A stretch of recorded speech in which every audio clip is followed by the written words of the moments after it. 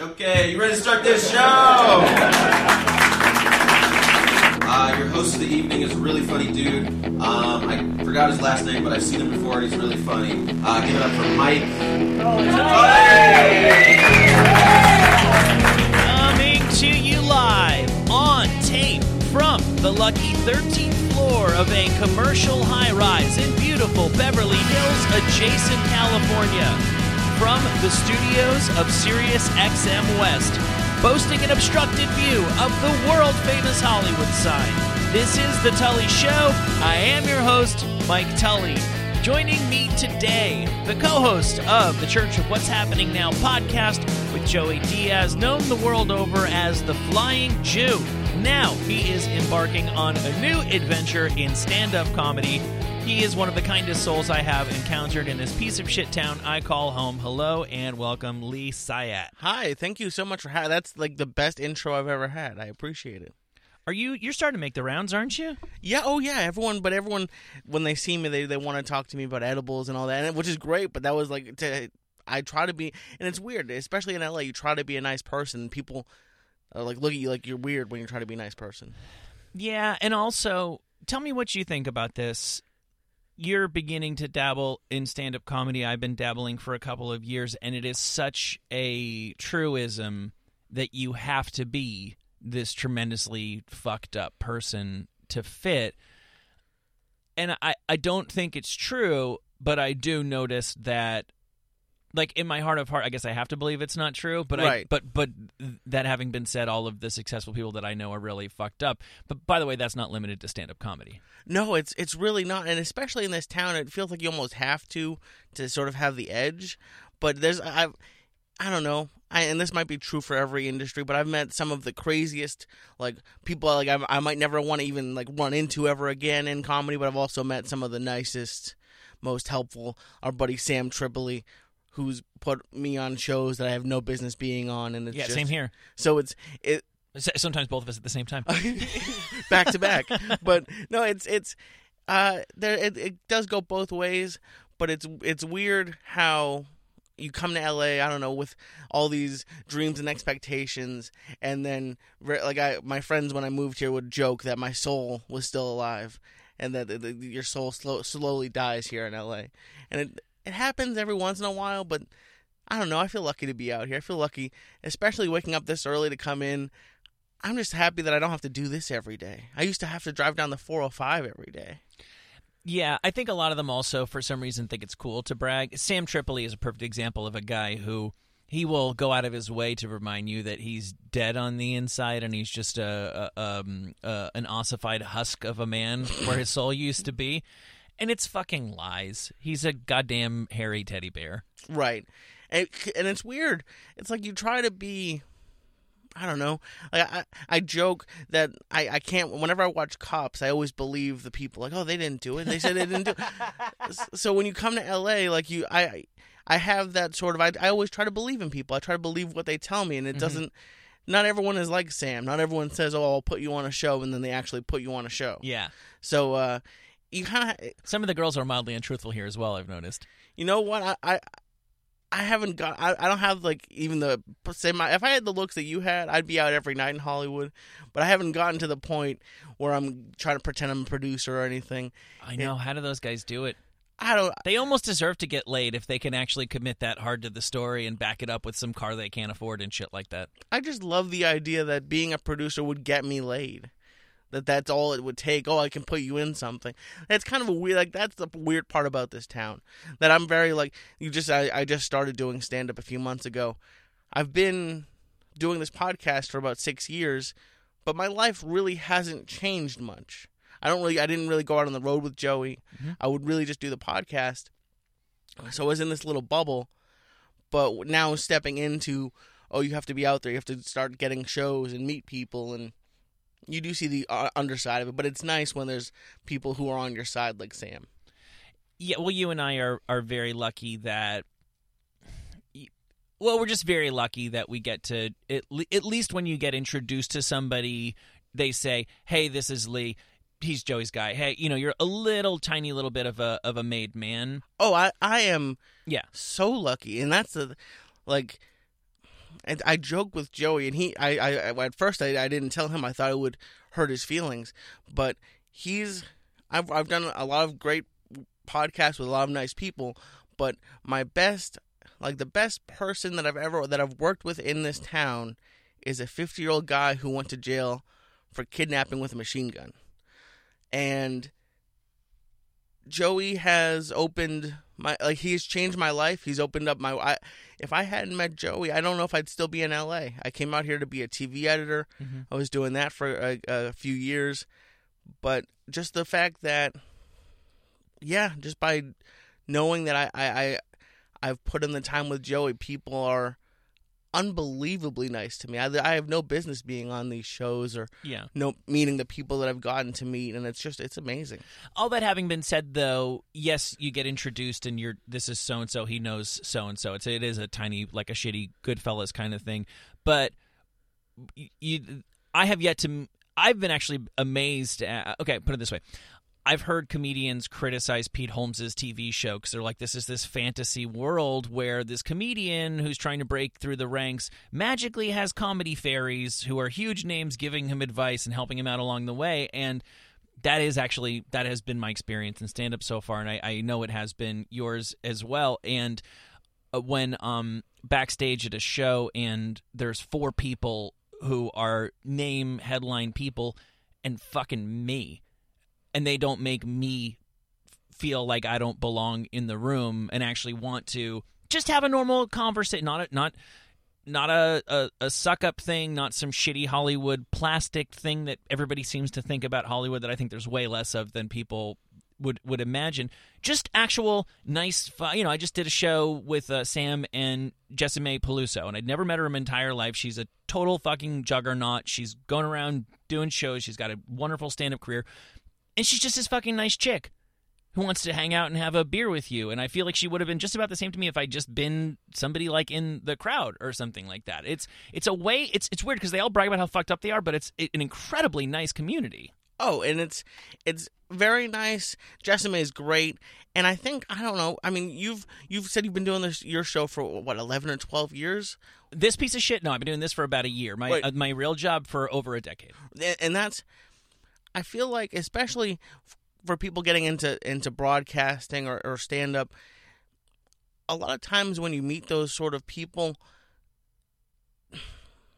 a lot of people feel like the need to fill dead air for some reason. They just feel like there can never be any sort of silence.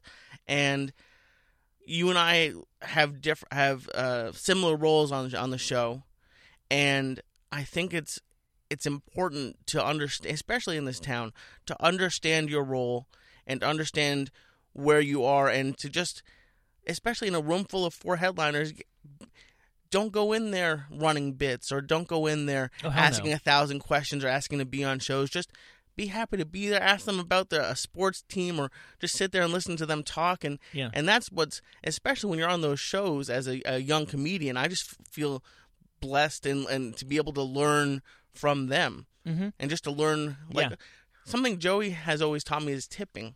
He gives people. I know very, very little about Joey, and that does not surprise me in the slightest. He gives everybody a $20 bill. It's I aspire to be on that level of to have that level of money someday. But even in that show, maybe I'll start tipping my guests. Oh God, I would love that. But even in that show in Santa Barbara, we got free drinks, which always feels good. But I gave the bartender a $20 bill, and I like it just learning how to act and how to behave. So when I go back and that bartender sees me again, they're happy to see me. Like I don't want to ever. Yeah. That actually held me back from doing comedy a little bit. Is I don't want to just go somewhere and have someone be like, oh, this is Joey's guy. Let's just put him on, then Joey will be nice to us, or we'll laugh, so he tells Joey to put us on the show. I wanted to go there and do my own thing and get a legitimate response and be a real comedian if I'm going to do it. And so, I know you're putting the time in. You know what? It's the more I put the time in, the more, like, the less I know about comedy. Yeah. Oh, I'm like a year and a half ahead of you, and I'm pretty much in the same boat. You know what's really fucking funny? 2 things. First of all, I've been watching in bits and pieces this. There's a video I found on Reddit of Ralphie May giving a class on how to do comedy. Oh yeah, have you watched that? I've watched bits and pieces years ago when he did it. I have to watch the whole thing again. It's pretty awesome because it's like the real Ralphie May, and the real Ralphie May, based on my very limited interaction with him, was a total sweetheart. But he's talking. This is a private thing. People had paid to be there. I don't think this video was released at the time. And he's just like, listen, motherfucker, you want to fucking make it in comedy? Here's how you're going to fucking do it. And he's just cutting to the chase, and you realize that he was a business person and had an approach to what he was doing, and he took the business of being silly very, very seriously. And he talked about the whole thing about leave a good impression at every club. But the other thing is, in Santa Barbara, right, I gave that bartender a 10, thinking the exact same thing you were thinking. Absolutely. Not even realizing that I wasn't hanging with the Lee Syeds of the world. No, trust me. We got one. I think we each got one drink, and you bought me a slice of pizza. Uh-huh. So we did more than enough. But it's, and I've heard people say this a lot, that they miss the early days of comedy where we are right now, and I can see where they're coming from, because I'm still at the stage where I'm paying most of the time to get my stage time, Mm-hmm. at least a drink or even just $5 to do 5 minutes. But I feel like I almost audited comedy the last 6 years, because I've gotten to see how every level, from opener to middle to headliner, how they navigate their careers, and how you have to sell tickets, and how you have to go on social media before, and you can't go on social media only on Saturday night at midnight, because no one who's buying your tickets is going to be up. And I'm very excited when I get to do shows in front of real audiences. It's a huge difference. But I'm also trying to enjoy just when I get to go up in front of 6 other comedians and just, I don't care. I don't want anybody to show up. I hope they don't show up, because it's not good material yet. But it definitely is a business, and I don't know about you, but that's one of the things that held me back, is hearing these people like Ralphie May say they have to put in 15, 20 years before they're even halfway decent. I'm 4 months in. Thinking about 19 years and 8 months to go it's a long thing. It's a long time to think about in your head, but as you were saying, it goes by like that. Well, no matter what, I think more importantly, that time is going to go by. Right. You're going to wake up someday, and it's going to be 15 years from now, and at that point, you can either be a rock-solid professional comedian, or you could be, an astrophysicist, or you could be a shittier version of who you are right now. Exactly. And when you look at it that way, if human beings could just figure out a way to always live rationally and live in the future, I talked to Pete Holmes about this, that it just pretty much it seems to me the sanest way to live your life is to constantly be taking on massive projects, because if you run ultra marathons or whatever, it might take you 18 months or it might take you 19, Lee. No, it might take me 20. You get to live with that. You get to live with the knowledge and the memory of the fact that you did that for far longer than the time that you put into it. You should always be taking on humongous, rewarding projects, assuming they're mildly attainable. Right, especially if we're going to be out here. Mm-hmm, mm-hmm. You have to justify being away from my mom and my family. But then, I don't know about you, I struggle a lot with overthinking. I try to plan and overthink everything, and I was thinking about it the other day. Everything that I do off the cuff seems to it doesn't always go exactly to plan or exactly the way I'd like it to go, but it doesn't go as terribly as the way I think it's going to go if I overplan it. Are you talking about comedy or just life? Anything. I moved. I left Boston less than a week after graduating. I moved out here without an apartment. I just got a job. I was lucky enough to have a job lined up.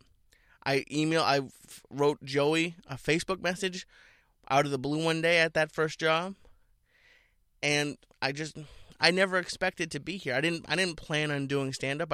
It's a little moving company office in a 7-Eleven strip mall is where I started stand up. So it's. And based on your advice, I've been there now as well. Oh, yeah, it's the best, the fourth wall. But best is a strong word. Oh, it's I just like that I don't have to be there for 4 hours and not know if I'm getting up. Yeah, But- yeah, it's a perfect little open mic. Like the past couple of years, I've been trying to either start some businesses or just think of how I want my life.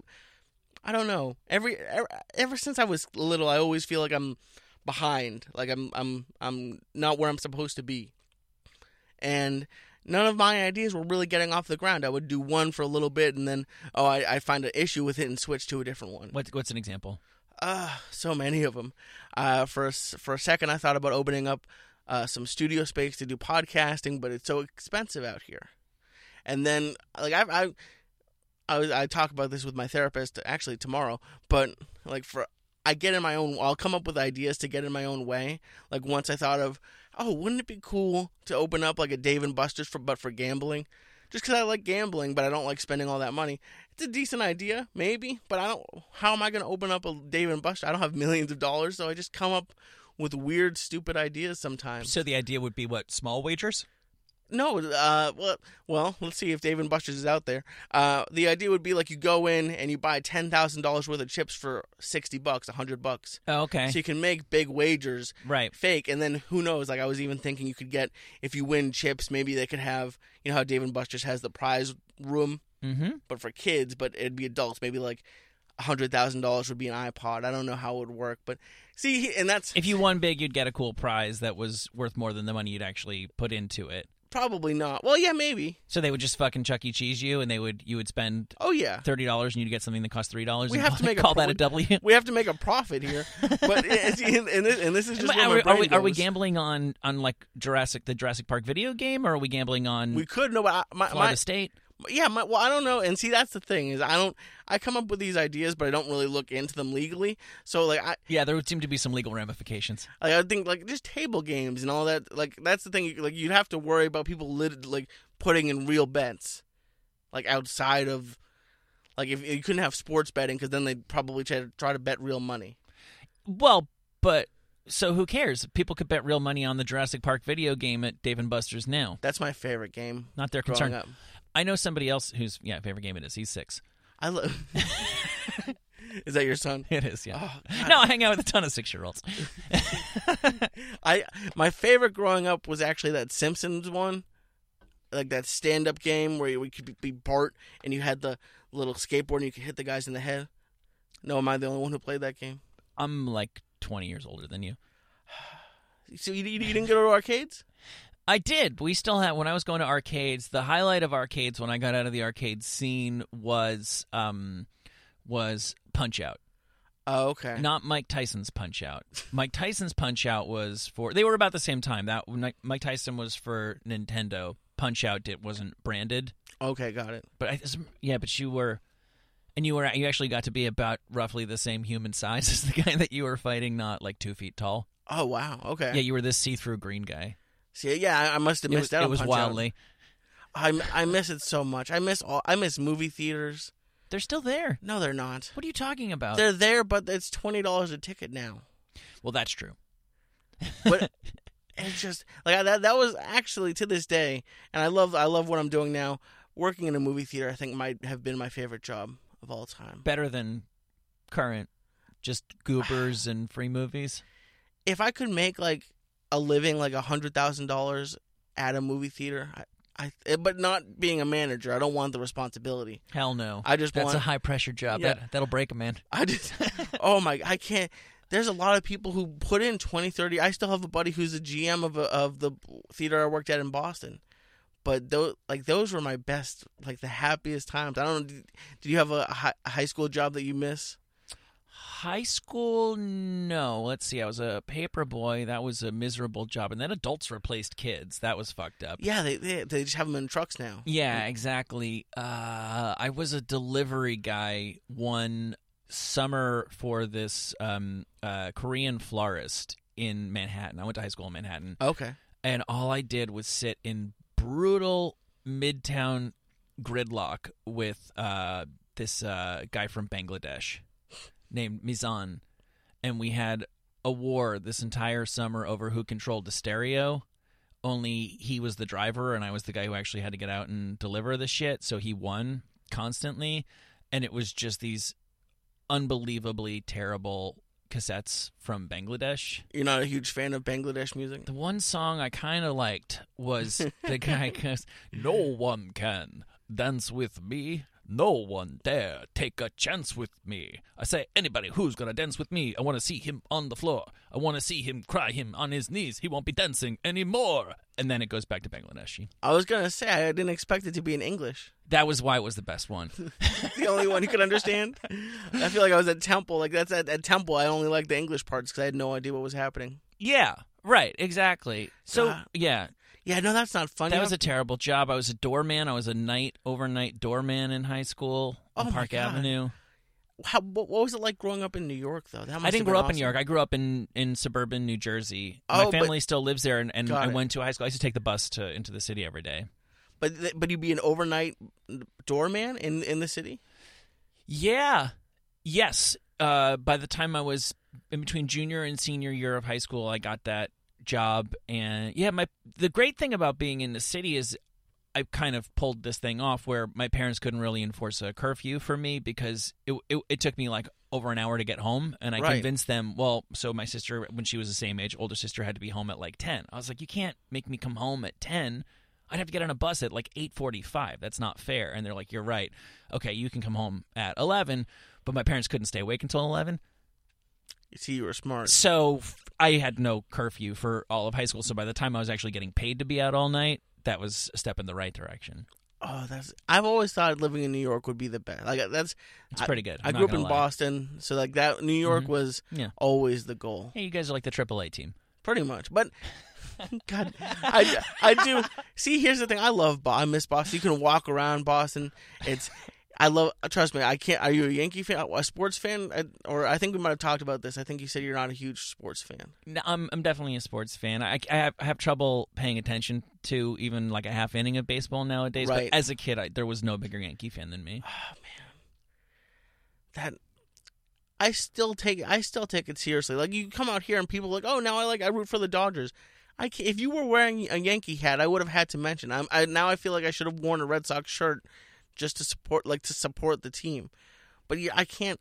I have T-Mobile, so now I have like it streams the whole season. Yeah. But I know like 3 people on the team now. It's sad. Yeah, I used to really care. I read Bill Simmons' book, even though I had read all the columns as he was writing them. When he put them all together into what is it now? I Can Die Happy, or I Can Die Happy Now, about this Red Sox coming back from 3-0 against the Yankees. Oh, I have to read that. I haven't heard about that. Are you familiar with Bill Simmons? Oh, of course. Yeah. This is when he still had his fastball. It was incredible. And this is all his best stuff about his real pet. You know, this was his subject, the Red Sox. Right. You know, now he's more of an NBA guy and a Hollywood guy. And I literally read the entire book until the Yankees were up 3-0 in that series. And then I was just like, okay, that was good. Closed it and put it away. I can't. You guys have, 20 World Series, something like that? And now they mean nothing. But you guys beat us the year. Like, I'll never forget that Aaron Boone home run off Tim Wakefield the year before. I think it was 2003. It was 2002 because I think we won in 2003. Baseball can get boring because there's so many games and it's such a long game. Yeah. But when it gets down to the playoffs like that, it's so much fun. I love going to Red Sox Yankees games and yelling at people, and I'm never gonna get into a fight, but just seeing other tough people who get into yelling matches with people, I love it.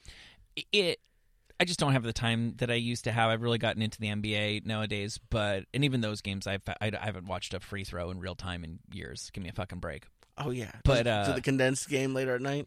No, I'll watch them later and I'll just fast forward through myself, skip commercials and what have you. But one of the bricks in the wall of me not giving a shit about baseball anymore was when Johnny Damon signed with the Yankees. Like, you're not a fan? Well, no, just if free agents are just going to move freely between the Yankees and the Red Sox, then what the fuck are we getting so upset about? And I know Boggs had already come down, but I thought that there was that element of Boggs sticking it to the Sox or something. I was just like, God, we care about us versus them way fucking more than these guys do. Like, did the Yankees even did Johnny Damon have to walk into the clubhouse in spring training the first day and go, listen, guys, I know we've had our differences, but, now we're all on the same team, and I hope you find out that I may have been a Red Sox, but I'm still a quality dude deep down. Johnny Damon, No, that didn't happen. They were like fucking chest bump. Let's go to a strip club and pay for sex. Yeah, and I was thinking about, I don't think, not that I would ever have the chance to be a professional baseball player, but I thought about when I was younger, I was like, I couldn't play for another team but the Red Sox. What if I got drafted to the Yankees? And I guess when you're making $20 million a year, you're just like, oh, I don't care what shirt I'm wearing. I'm just gonna play baseball. Yeah, and you've embraced it as a business, and that's the thing. I think they have contempt for fans. They're all smart enough not to say it, but I mean, I've been to games. I understand it. I can't imagine having my entire life and my job under that much scrutiny, because I don't know, you must get some angry Twitters or something every now and then, but it's very confined to just, oh, they listen to my show, this and that. If I don't look at my phone, it's like it never happened. Right. It's not in the newspaper. It's not an entire city or state, or in New England. For me, it's an entire area, like in the tri-state area for you. I can't imagine having people write down how much money I'm getting paid, or even just the idea. Like, could you imagine if Sirius XM was just like, yeah, we're going to trade you to New York, or we're going to trade you to a team, a radio station, a radio group in Italy. Like, we're just going to trade you. Like, that's a crazy way to have to live your life. Yeah, the whole trading, not knowing where you're going to be thing, agreed. But as far as the scrutiny, I think that's one of the reasons why. I understand why the players live in a bubble and why they probably do have at least some mild contempt, many of them, for the fans, is because you're still looking at it like you're a regular person, like you're a fan, and how you would deal with it. At that point, you're in the brotherhood. Right. Well, you said you got it? We're getting into the NBA. Mm-hmm. Didn't Kevin Durant get caught like having a fake account just so he can comment back? Yeah. I love that. I think that's a great idea. Well, yeah. I was at a Clippers Spurs the other night with my wife, and we were talking about, man, the players what must they say about us in the huddle, because you're watching a game and that's what you're there for, and 10 seconds later there's a guy who's balancing folding chairs on his chin and people are going crazy for him. Right. Like, who the fuck are these animals who come to these games? I have a feeling they don't totally respect the subtle intricacies of my craft if they also like this guy. It's almost like the Coliseum, it feels like sometimes. It is, especially in the city. It's kind of weird to have like a baseball feel. Like it's all grass and feels like you're in a park, but then you're in a city and it just feels like what are we doing here? Especially as I get older, I'm like, these guys are 6, 7 years, 8 years younger than me playing right now. I feel kind of weird and creepy sometimes following them. Like, not fully yet. That only gets worse.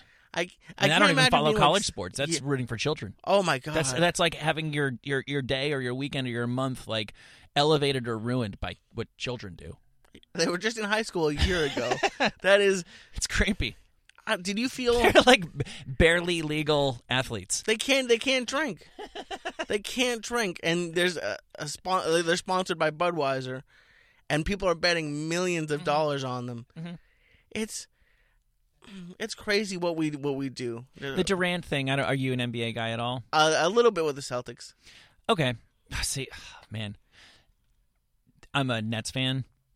Okay. So it's Celtics are. Thank you for all those picks. Yeah. That year. I actually wrote down some questions. Let's just move on. So you were talking about the reaction. You get feedback you get from people on Twitter, good, bad, or otherwise. It's funny because we live in this world now where there's all these little podcast-like ecosystems and radio shows that have their inside jokes. And when I do a stand-up show, all of a sudden my ecosystem mixes with somebody else's ecosystem. So the first time I did a show with you, all of a sudden I'm looking at my @replies and they're shared with you, and it's just like, go get him, you fucking Jew. And I'm like having no idea who anybody's even talking about. I'm like, oh, okay, all right. So what's going on here? I guess this is a new world that I don't know anything about. So what is the Flying Jew thing all about? You know what? I wish I had a better answer for this. when I first met Joey, he used to call me the director from Israel. I've never directed anything. I've never wanted to be a director. I've been to Israel a couple of times, but I wasn't. He would say that, but if I was ready, if now I feel like I could pretend to be from Israel and play along with the joke. And one day he just called me the Flying Jew, and it spawned out from there. Now it's kind of evolved. I'm the Christ Killer now, so you'll see a lot of that. I may have seen some of that in my Twitter as well. And it does make it, because sometimes you're like, oh, are these people being rude or this and that? And especially when the Flying Jew, it's almost like a term of endearment now. Right. Yeah. And it's funny, too, because I'm actually from a couple towns away from where Joey's from in New Jersey. Obviously a very different world than where Joey's from, but it is a very, particularly he's like a generation older than me. It's not racist. It's super racial. Oh, yeah. You can reduce people to a stereotype instantly, and that if you're a certain kind of ball-busting guy, and that just completely flies in a way that I think a young generation has a hard time wrapping their brain around.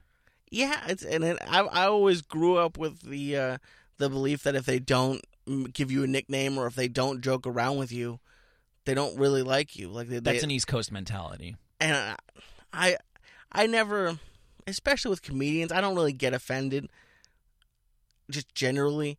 But I don't know. It feels nice. I wouldn't want to be working in an environment where people couldn't make a Jewish joke or we had to be worried about what we were gonna say. I like that we can joke around and he calls himself like a fat kid. We're both fat guys just hanging out, and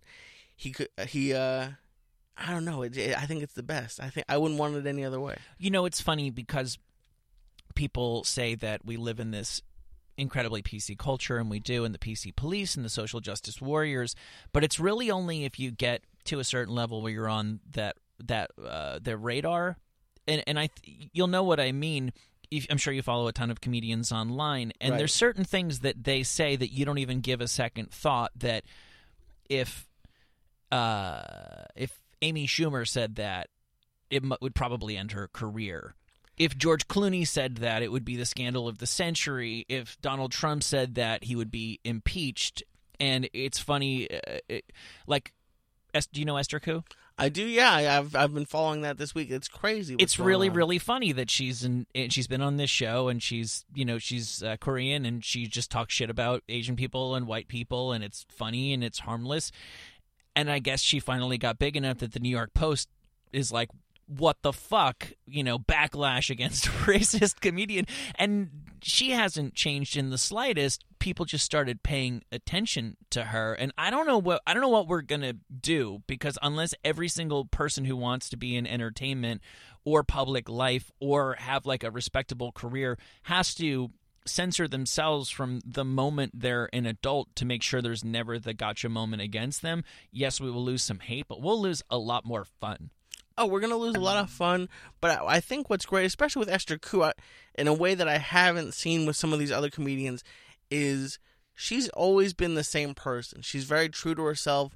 She doesn't try to change it or hide it. So I've seen a lot of people come to her defense, which I think is important. Is you never want to portray something that you're not, and then when you say something off color, then they can come after you. If you've been this way for the entire time you've been a public persona, or since you've had a Twitter account, yeah, it's kind of hard to come. Oh yeah, I said that, and that's what I believe. It's right, and you have to just going back to what I said about how Joey's the best person that I've worked with. You can have, especially in this industry, you can have people who are very nice to you when they see you and they pretend like you're best friends. But then as soon as you leave the company or the job, or as soon as you leave the room, they're talking bad about you. I'd rather have a world where Esther Koo can make a joke, but I know that if I see Esther Koo, she's going to give me a big hug and she'll put me on a show, or we'll talk and have a good time. And I know that I'm talking to the real person. Yeah, and I think that's what's great about comedy. There definitely are some groups in comedy that are a little bit more PC safe, and I'm lucky enough not to really hang in those crowds. It's going to be interesting. This is going to have to come to some kind of head because not everybody is going to if you are really living on the edge of what is acceptable even in comedy, you might find that there is a ceiling to how far that you can go. But if you do shit that doesn't even raise an eyebrow in a comedy club, and then you start getting a little bit, and these are not, I mean, comedy clubs are, who's in comedy clubs? It's the exact same people who are in bars, who are in nightclubs, who are in restaurants. It's just normal fucking people going out. They could have gone to a movie, instead they went to a comedy show. It's not this like freak world where anything goes. It's pretty representative of the general population, and you can make that joke in that room and nobody even looks up from their phone. But now all of a sudden you get to a certain level of fame and you need to defend that and, you know, whitewash yourself and whatever. That can't hold. That can, if the reality of how human beings interact with each other and what they deem acceptable in actual face-to-face human interaction no longer matches up at all with what is acceptable online, online's gonna lose. I don't know how, but it has to. I hope you're right. It's gone to the point I don't like listening to podcasts where people are like, "Oh, everyone's mean online," or everyone complains, and I get it.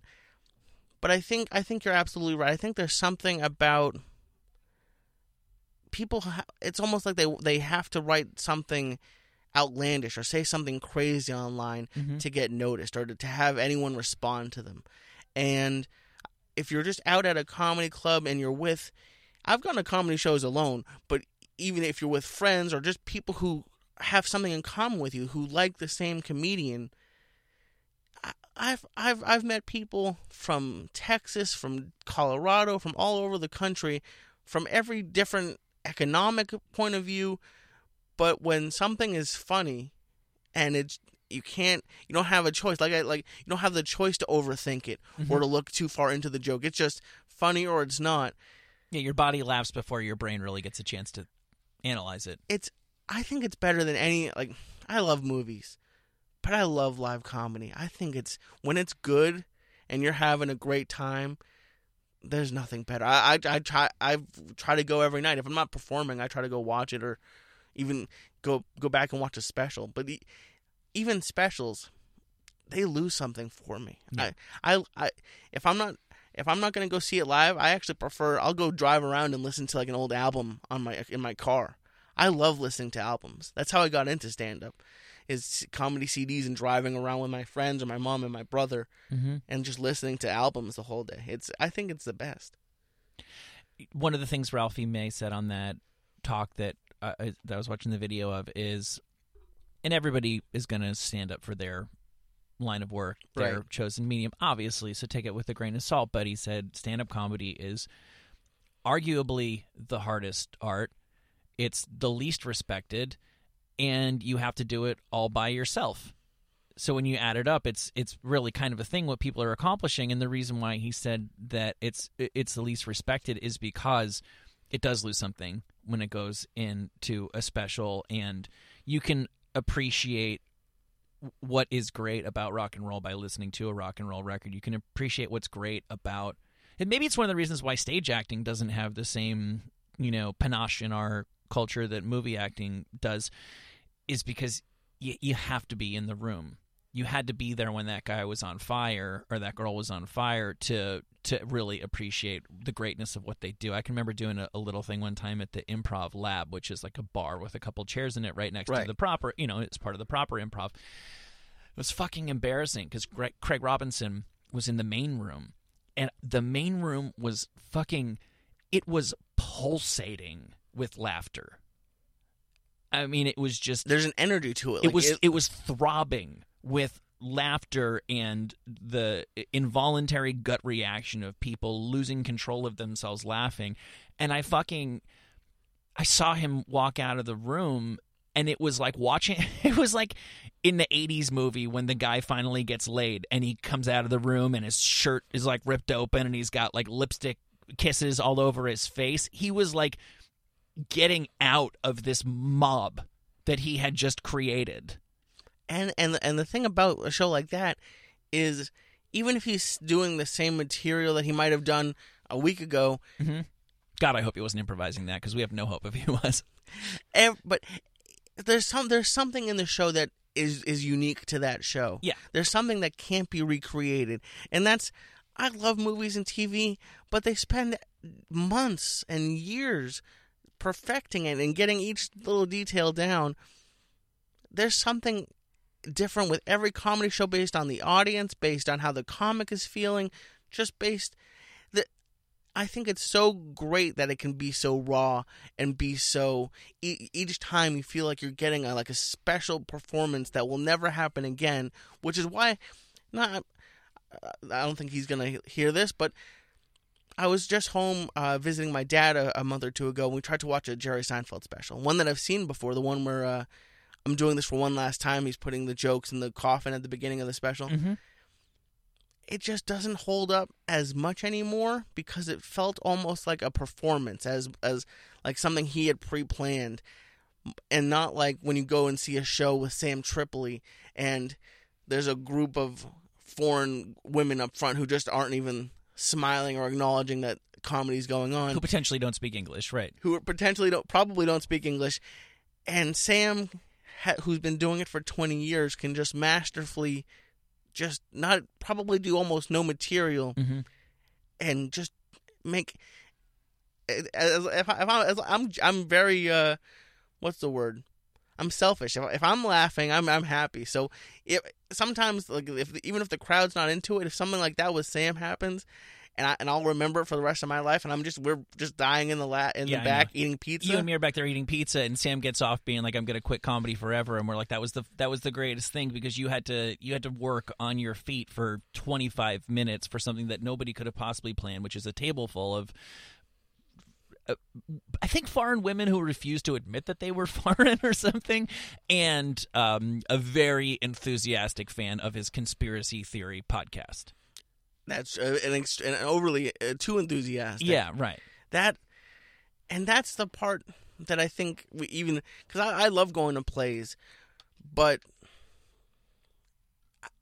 for people out there who haven't done it, just remembering what I want to say for a 5-minute set. Sometimes you blank or you forget a piece. Yeah. To remember an hour-long set and to do it off the top of your head with no cut, no, let's take it again from the top. It's when someone has honed that skill and they're that much of a technician out there doing comedy. It's an art. There's no other way to put it. Yeah, it's a wonder to behold. Obviously, I have to talk to you about drugs. Let's do it. What was your drug habit like, if I may so call it, before you met Joey? Very little. I had taken one edible brownie before, and I was on the beach in Maine, and I sat outside, 5 inches outside of the umbrella for 8 hours. I turned purple, but that was a homemade brownie, and that was it. I had smoked a couple times. You weren't even like a regular smoker. You know what? I like I said, I overthink things. I used to always imagine that if I went to buy weed, it'd be an undercover cop the first time. Right. So when I moved out here, they have the medical cards for $40. So I got that. But it's just part of, that's what Joey does. And if you're going to hang out with Joey, you're going to start taking edibles. But he calls it training. I call it deceit. He tells jokes, and especially it would make Ralphie die. He would take a 90 milligram edible, which is still a lot for a lot of people, take that wrapper and put that wrapper around a 180 milligram edible. And be like, oh, I'm only giving you 90 milligrams. It was almost 200. Yeah, that ain't training. No, there's a lot of words for that.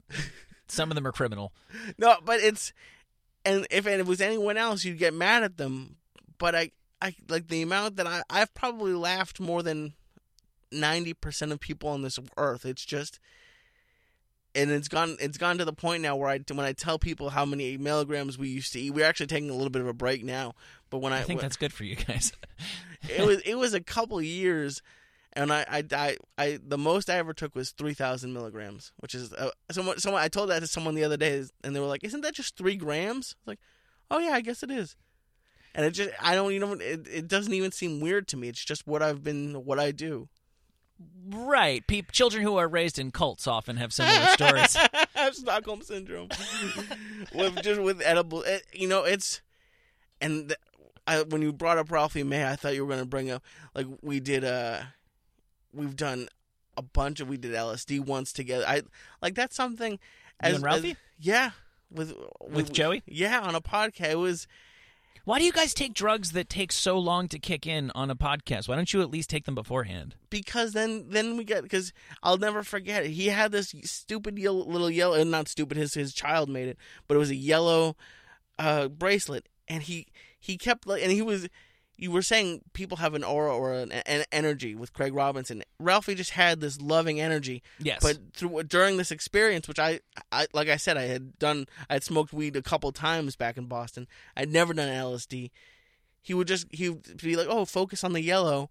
It'll calm you down." And it would calm me down during this experience. But then towards the end, he made it wiggle like it was a snake and had it jump at me.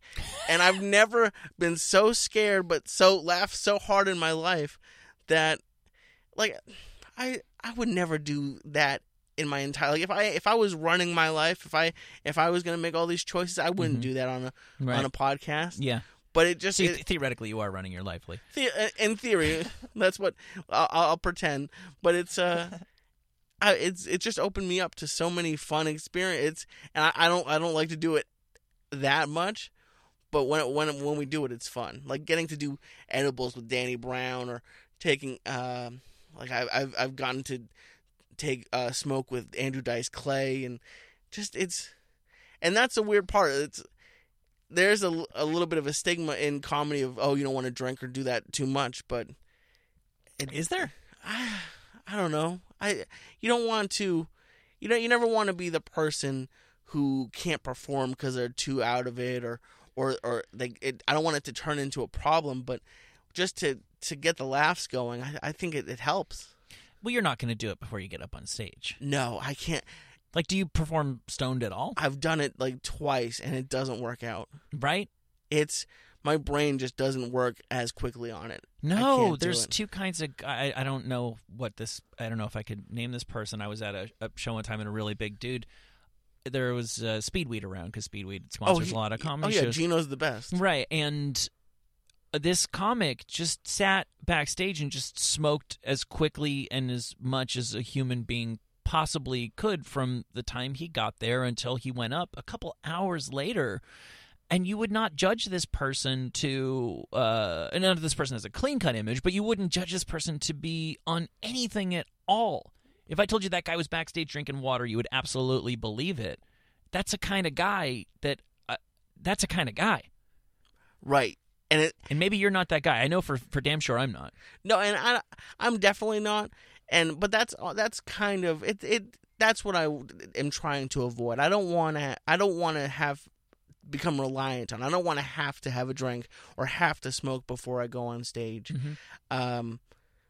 But I also don't want to have to tell, like, if I'm in 10 years headlining a club, I don't want to have to tell the middle, oh, you can't smoke a joint before the show, or it's a fine line you have to walk, because I think, I don't know, I mean, I don't think I saw you drinking before the show. I think maybe you had one drink after. I didn't, because I had to drive home. To Santa Barbara. I'm not a big drinker. Are you? I used to be, and I'm not anymore.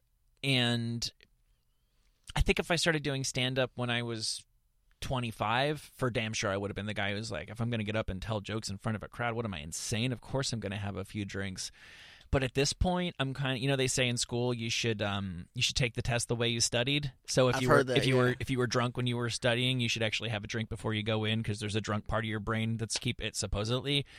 I'm not preparing to do stand-up drunk, and if I were to when I'm sitting around writing or what have you, and if I were to get up and have a drink, I'd be in a completely different mind space. By the time I have a drink, my brain, that is me telling my brain, like, I have a child, I'm married, like, I have boring responsibilities, I gotta do the dishes, my sink is currently backed up. Like, right. When I have a drink, that is me telling my brain, good boy, like, you did good today, you're done. You can take a break. And do you ever smoke before you write?